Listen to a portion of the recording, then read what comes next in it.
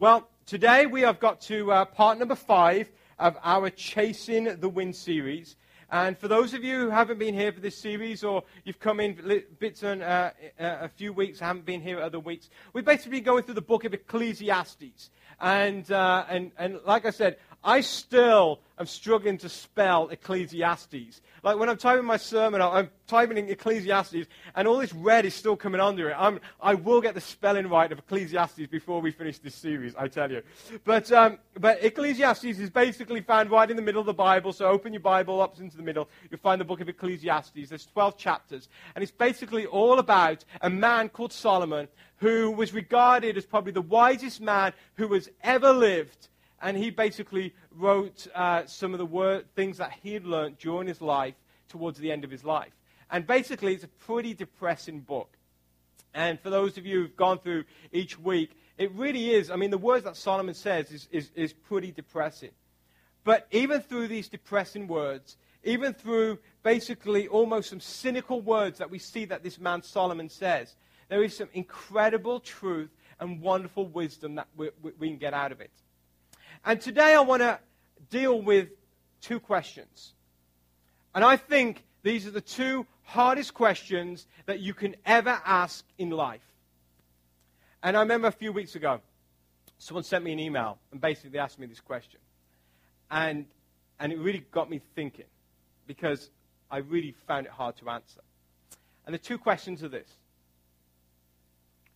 Why do bad things happen to good people? And then the second question, why do good things happen to bad people? Why do bad things happen to good people? Why do good things happen to bad people? Anyone answer that question this morning? You want to know? Me too. I want to know as well. It's a question that for centuries upon centuries, I think before the beginning of human life, people have asked this question. Many have come up with different answers. Some people blame that there's sin in this world, and because of the sin, then these bad things happen. Others blame God and says, well, if God was really a loving God, he would not let bad things happen to good people, and he certainly wouldn't let good things happen to bad people. Other people say, bad things happen because you may have a lack of faith in your life, and if you have a lack of faith, then bad things are going to happen. But then on the other side, other people may say, well, you make your own luck in this life. And, you know, if bad things are happening to you, then it's probably your own result. And if good things are happening, well, you probably made that yourself.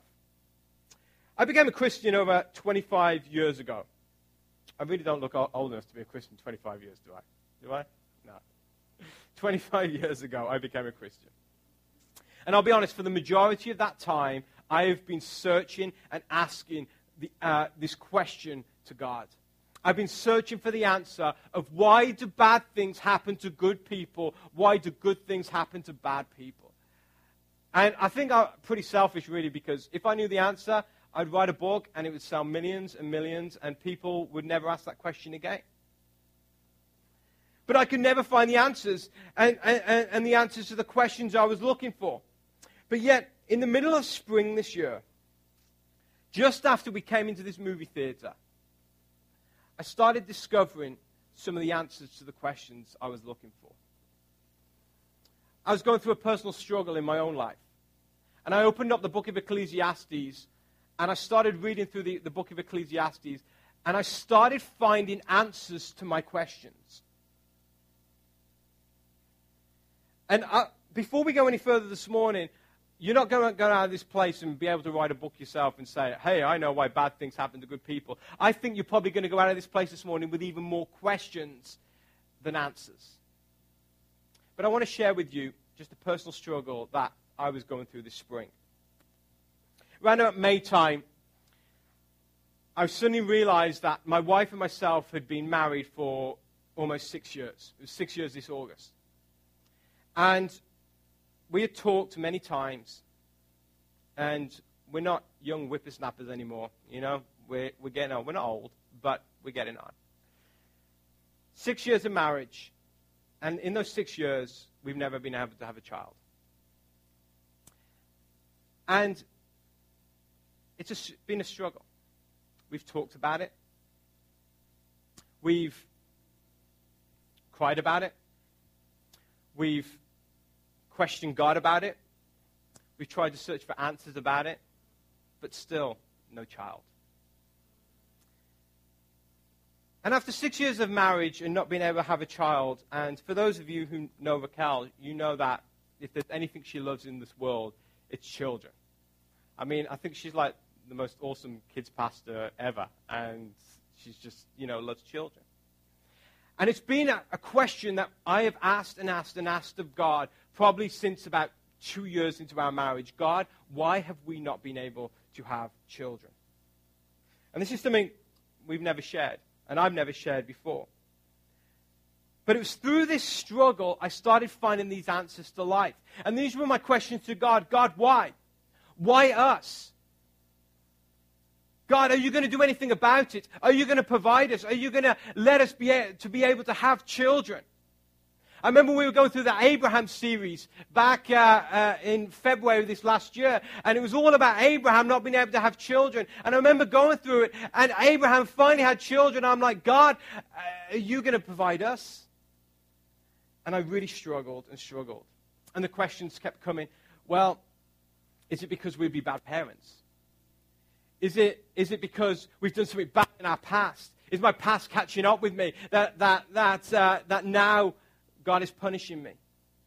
Is God punishing us? And the questions kept coming and coming and coming. And I'll just be very honest and transparent with you this morning.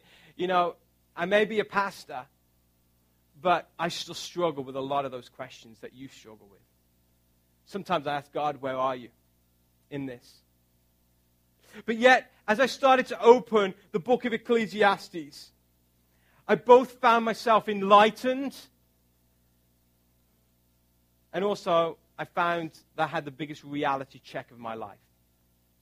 Well, Solomon constantly said throughout the book that life is meaningless. That's all we see in this book of Ecclesiastes. Solomon says life is meaningless. Life is just like chasing the wind. What is the point? I mean, Solomon says just go and have a good time. Go eat, drink, and be merry because life is pointless. And I'll be honest with you this morning, as I'm reading through the book of Ecclesiastes, as I'm looking at it, I'm thinking, Solomon, you've got it wrong. Life is not meaningless. And I don't know if I'm wrong this morning, but I think there is meaning to life. I think there is purpose to life. I think there is a grand plan to life. I honestly do not believe that God would have sent his only son, Jesus Christ, to come to this earth, die at the hands of men for the sins of men, if life was meaningless. I've discovered that really life is one of meaning and purpose. And in fact, life has so much more meaning and purpose than what we can ever understand. And because of that, I think I've become very content with the answers that I've been searching for almost 25 years. I think if life was meaningless, then yes, I would probably curse God because of our bad luck. If life was meaningless, I'd probably blame God because of our bad luck. However, I've discovered that the purpose of my life is so much bigger than my desires. And I've come to the conclusion, if my desires do not turn out the way that I want them to, it is okay. And that is because my existence and my purpose matters more to the outcome of eternity than giving me what I want for this limited amount of time that we have on earth. Like I said, it was a reality check. And for you today, your purpose and the meaning to your life and the plan that God has for you is so much more than anything that you are facing right now. It is so much more than anything that happens just on this limited time that we are here on earth. Your purpose and the meaning of your life is a meaning for eternity, not just for 80 or so years that you have on this earth. I've discovered in the book of Ecclesiastes that there are two realities about life. And these two realities I want to share with you today. And like I said, they're probably going to leave you with more questions than answers. But one thing I do promise you today, but by the end of today, I hope And I believe that you may understand why you are struggling to find those answers. Why you're struggling to find those answers. So if you have your Bibles today, if you want to turn to Ecclesiastes chapter 9. And for those of you who've been going through this series, we skipped a whole bunch of chapters. And we're really not going to deal much in chapter 7, chapter 8, some parts of chapter 9 and chapter 10 of Ecclesiastes. Let me just say, on a side note, these chapters have so much wisdom. They're basically verse after verse of wisdom in life. If you want to know how to deal with your finances, then read those chapters. If you want to know, if you have struggles with your marriage, then read those chapters. If you're struggling in anything in life, then read those chapters. They're just full of wisdom. But we would be here till the cows come home till after Christmas anyway, if we went through this whole book. And we just don't have time to do that. So we're going to look at Ecclesiastes chapter 9. And we're going to look at verse 11 and 12. And this reality is what I call the reality of the rain and the sun. The reality of the rain and the sun. This is what Ecclesiastes 9:11 says. Solomon says, I have observed something else under the sun. The fastest runner doesn't always win the race. And the strongest warrior doesn't always win the battle. The wise sometimes go hungry, and the skillful are not necessarily wealthy. And those who are educated don't always lead successful lives. It is all decided by chance, by being in the right place at the right time. People can never predict when hard times might come. Like fish in a net or birds in a trap, people are caught by sudden tragedy. I think there is one thing that is certain in life, and that's this. It's not death and taxes, but it's that there is nothing certain in life. One certainty, there's nothing certain.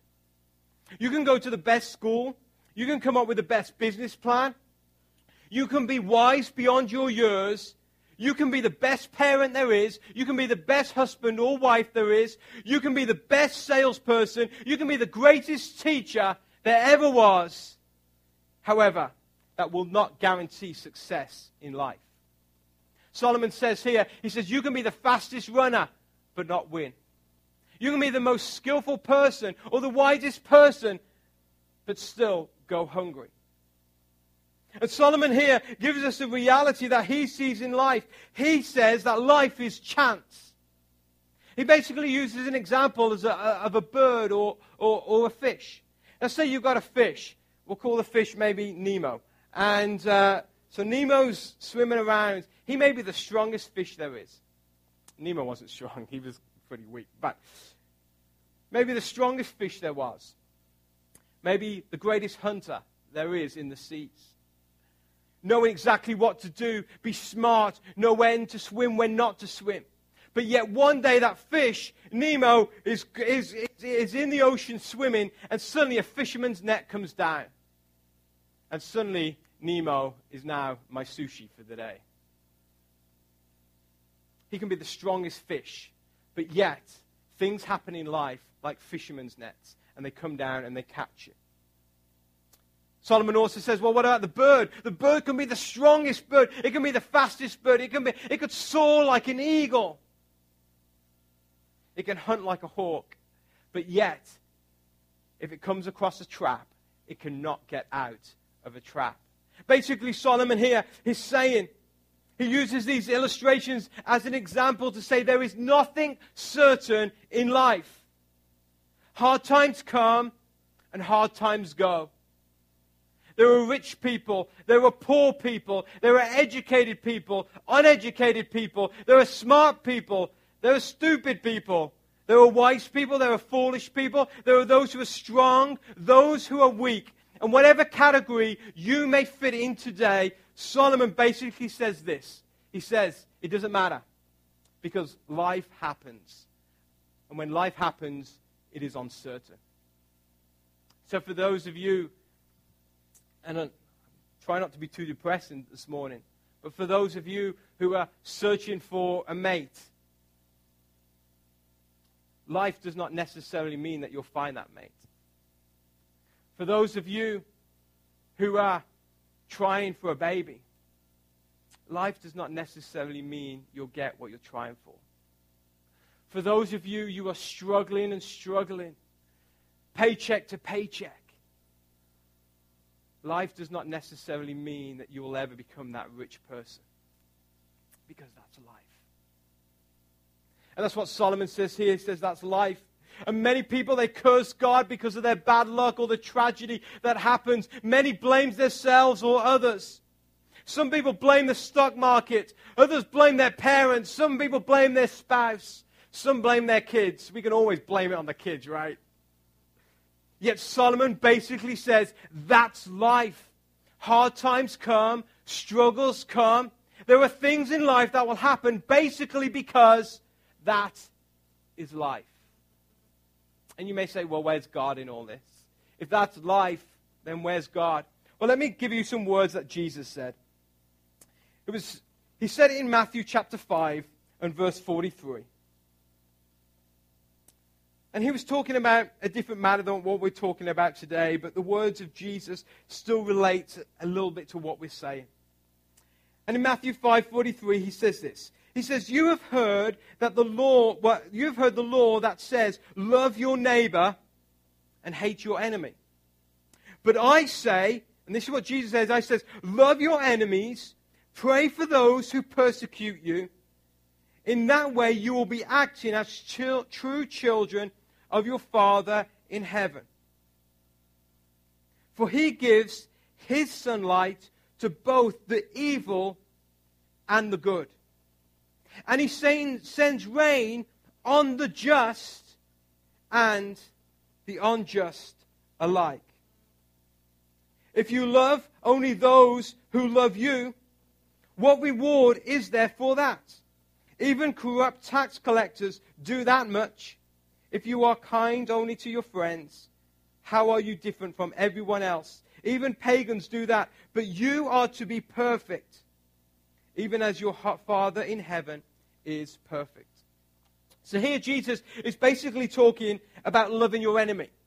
Basically they're saying, well, why should I love my enemy? Why should I love the people who don't like me?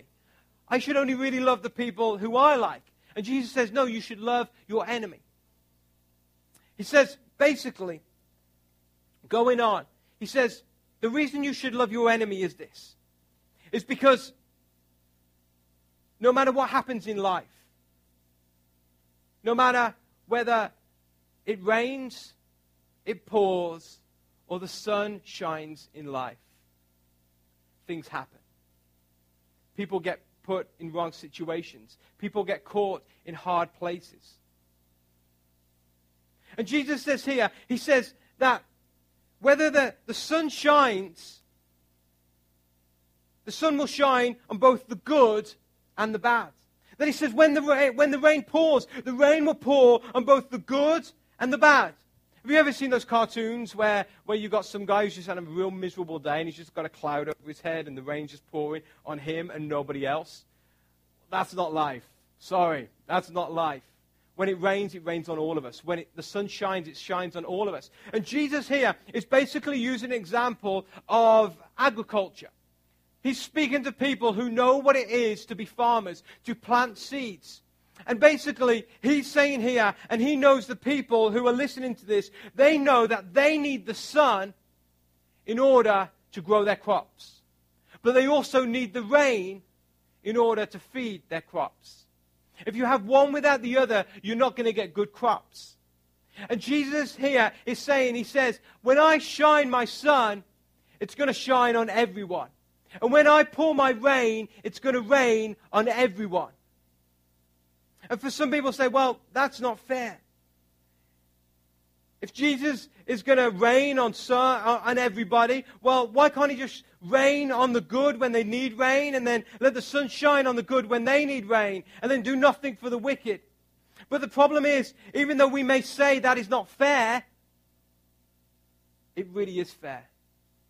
The Bible says that the Lord, God, is the fairest of 10,000. He is the fairest there is.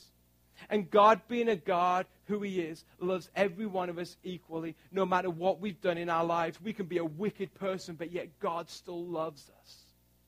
And because God still loves us, he still gives us the same opportunities in life. He will still reign on us. He will still let his sun shine on us. He won't forsake us. That's life. And it really is fair, because God is fair to all. He's not just fair to the good, but God is fair to the bad as well. And the problem is so often we view our lives, or we view life of how we want to see life. We want everything to be good and everything to be rosy. And the problem is that is not life. We think these things are important in life, or this is important in life. Yet God views our lives as something so different. I want to give you another story in the Bible. Jesus went to somebody's house. And this is what it says. It's in Luke chapter 10 and verse 38. He says, as Jesus and the disciples continued on their way to Jerusalem, they came to a certain village where a woman named Martha welcomed them into her home. Now her sister Mary sat at Jesus' feet, listening to what he taught. But Martha was distracted by the big dinner she was preparing. She came to Jesus and said, Lord, doesn't it seem unfair to you that my sister just sits here while I do all the work? Tell her to come and help me. Now, how many of you have ever been in a situation like that where you are doing stuff in the house, you're doing housework, you're cooking, you're really busy, and then either your spouse or your kids are just sitting in front of the TV, just flicking channels. And you're just getting mad and mad and mad and mad. Well, this is Martha. Martha is working because Jesus is coming to her house. She's preparing this huge feast. She's cleaning the house. And Mary just sits down and does nothing to help. Martha is really mad at this point, and she is not happy at all. And then she says this. She said, Lord, tell her to come and help me. But Jesus, the Lord, said to her, my dear Martha, you are worried and upset over these details. There is only one thing worth being concerned about. Mary has discovered it, and it will not be taken away from her. What happened is Martha got so consumed with the details of life that she forgot the thing that was the most important thing in life. And that was Jesus Christ. And so often we can be so much like Martha. We can have good intentions. We're like, God, I want to be the best spouse I can. I want to be the best parent. I want to do everything I can for my kids. I want to be financially responsible. I want to keep a good home. I want to be a good employee or employer. And we are so consumed by those details that we become like Martha, and we totally miss the whole reason why those details are there. Mary went and sat at Jesus' feet and just listened to Jesus. And Jesus says, Mary has done the right thing. And for your lives, you may be so consumed at the moment with what is bad or things that are going on in your life. Can't I catch a break? Why are bad things happening to me? Why is this happening? Why is that happening? And our lives can be so consumed by all these details that we totally miss the whole meaning of our lives. There are people who live this life just going from thing to thing to thing because they are so consumed with the details of life. And Jesus says, Martha, stop being consumed with the details.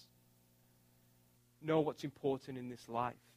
And for you today, no matter what you may be going through, those details aren't the important thing. It's your relationship with Jesus Christ. It's your faith in Jesus Christ. It's what God is doing in your life. And for me, this past May, as I was struggling with my personal struggle, God, why? And I came to the conclusion, it doesn't matter why. Because my life is not about me and my desires. It is about the Lord and giving God glory and living a life that is holy unto God. And if that means I don't get something that I want, that's okay. Because they're just details. Some of them are major details, but they're details. The reality of the sun and the rain. The second thing, and we'll close with this morning, the other reality that we see in the book of Ecclesiastes, and I call it the reality of God's ways. The reality of God's ways. In Ecclesiastes chapter 11, verses 1 to 6, it says this. It says, send your grain across the seas, and in time profits will flow back to you. But divide your investments among many places, for you do not know what risks might lie ahead. When clouds are heavy, the rains come down. That's a fact of life. Whether a tree falls north or south, it stays where it falls. It doesn't just get up and walk away, it stays there. Farmers who wait for perfect weather never plant. If they watch every cloud, they never harvest. Just as you cannot understand the path of the wind or the mystery of a tiny baby growing in its mother's womb, you cannot understand the activity of God who does all things. Plant your seed in the morning and keep busy all afternoon, for you don't know if profit will come from one activity or another, or maybe both. Basically here, Solomon is saying, there are no guarantees in life. No matter how hard you try, there are no guarantees. And there is something in life that you will never be able to understand, or you will never be able to achieve, and that is this: understanding God. Understanding God. Solomon says that there's things that you just can't predict in life. You can't predict if it's going to rain or if the sun's going to shine. Just ask the weathermen. They get it wrong all the time. You can't predict these things at all. Why does God allow some things and not others? We don't know. Why does God act in some ways and not others? We don't know. Why? Because we will never understand the mystery of God. You can strive and strive all your life trying to understand God, but you will never ultimately understand the mystery of who God is. Sometimes I ask God crazy questions, silly questions. Like I'll be sitting on my deck and I hate insects. I'm like, especially flying insects. If there's one by me, I will freak out and wasps. I cannot stand wasps. And this year I destroyed 3 huge wasp nests, like in the eaves of our deck. They just kept coming back and back. And as I was killing them, I was like, God, what is the point of a wasp?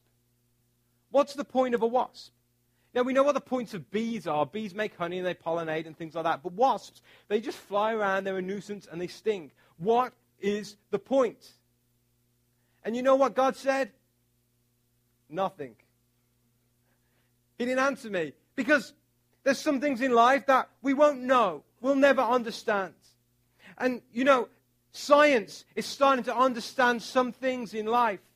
For example, it understands how a baby goes from just a seed and an egg to becoming a fully grown baby inside a womb that comes out and is a living person. Science understands how a baby grows, but one thing science does not understand, no matter how much they try, is exactly really how it happens.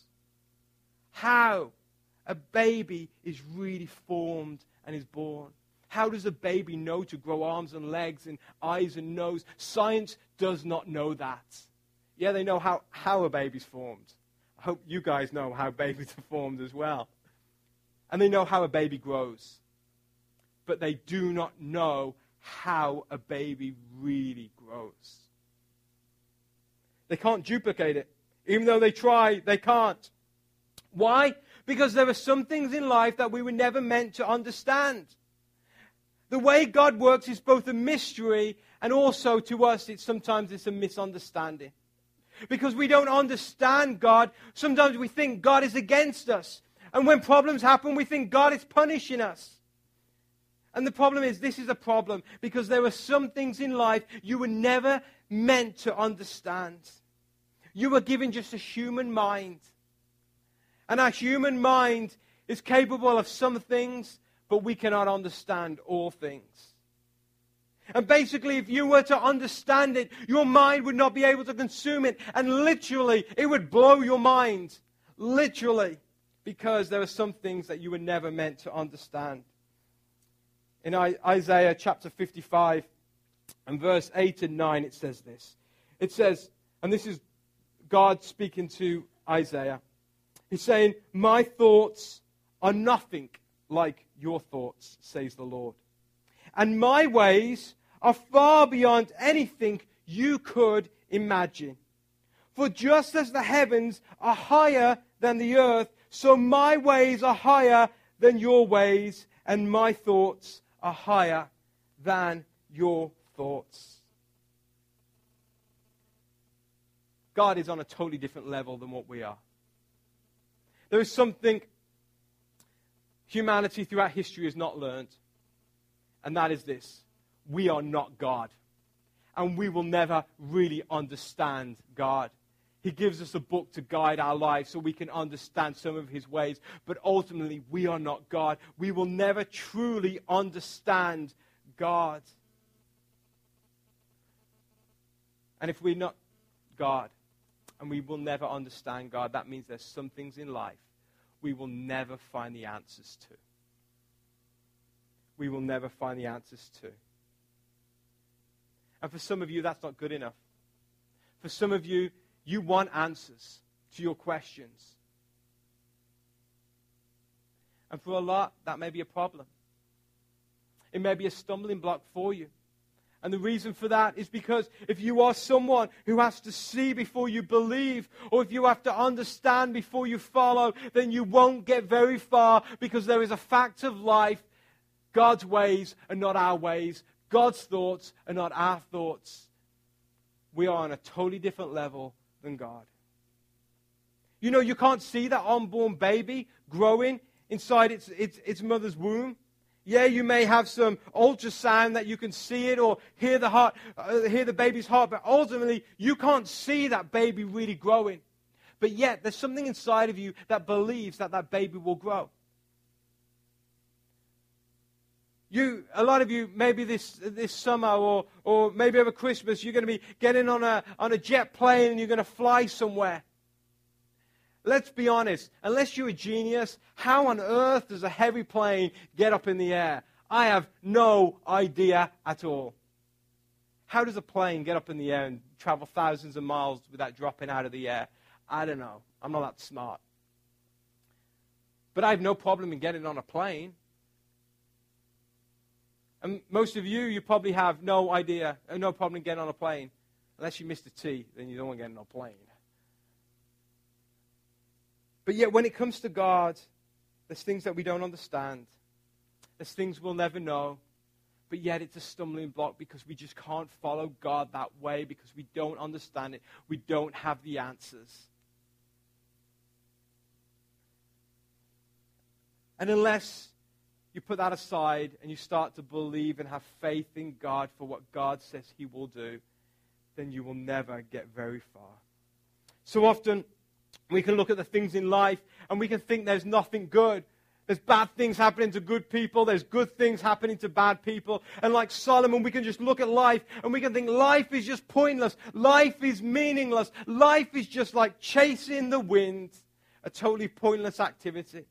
But yet when you start to grasp hold of the reality that God has a plan and a purpose for your life, when you start to realize that you matter to God, that you're not just a pawn in a grand game of chess that God is playing, but in fact you're a child who he loves so dearly.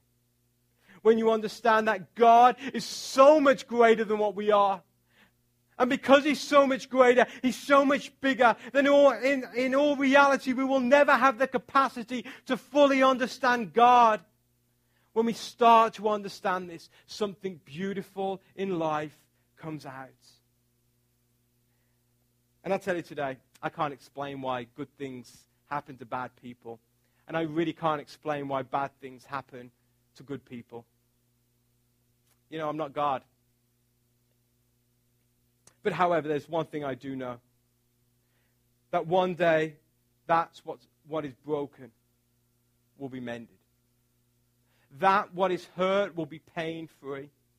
That which is dead and dying will come back to life. That which is gone will be restored. That which is ugly will become beautiful once again. And that what is painful will become so freeing.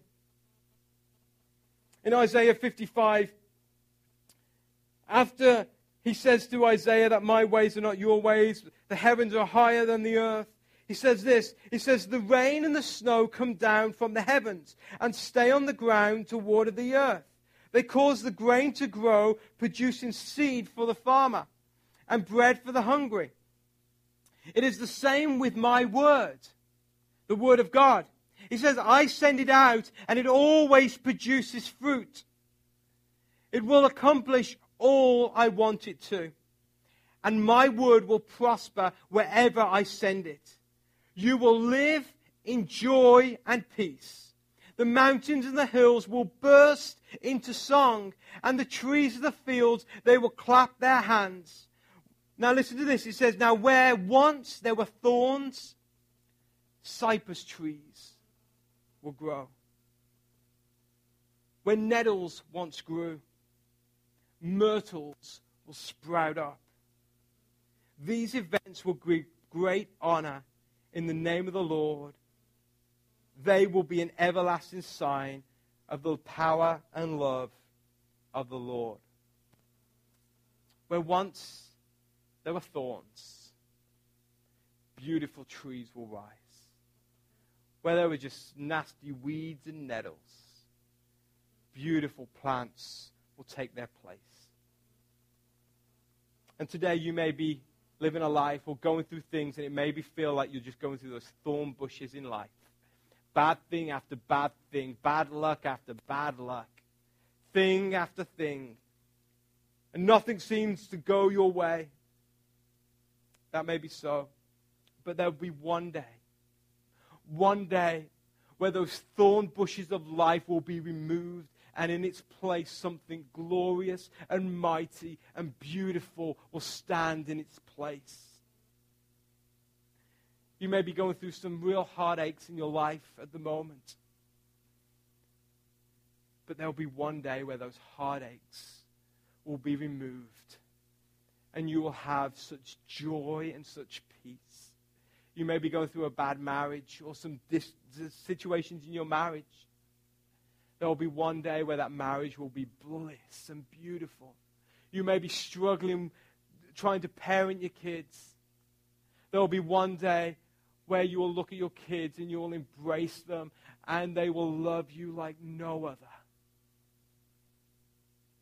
You may be struggling financially and you're living paycheck to paycheck to paycheck. There will be one day where you will not have to worry about finances anymore. And whether that happens on this life, on this earth, or it happens in the next life, I don't know. But all I know is this, is that you matter to God. God has a purpose for you. And unlike Solomon, who thought everything was meaningless, no, not everything is meaningless. Jesus Christ died for you because you matter to him. And because you matter to him, there is purpose and there is meaning. And trials may come, problems may come, hard times may come. And we can't explain them. We don't know why. But all I know is that God is in control. God is sovereign, even though at times I'm like, God, really, are you sovereign? Yes, God is sovereign. He is in control. And there will be a day where there will be no more tears, no more weeping, no more pain, no more problems. And it will be a day that you will rejoice and be glad. Let's pray.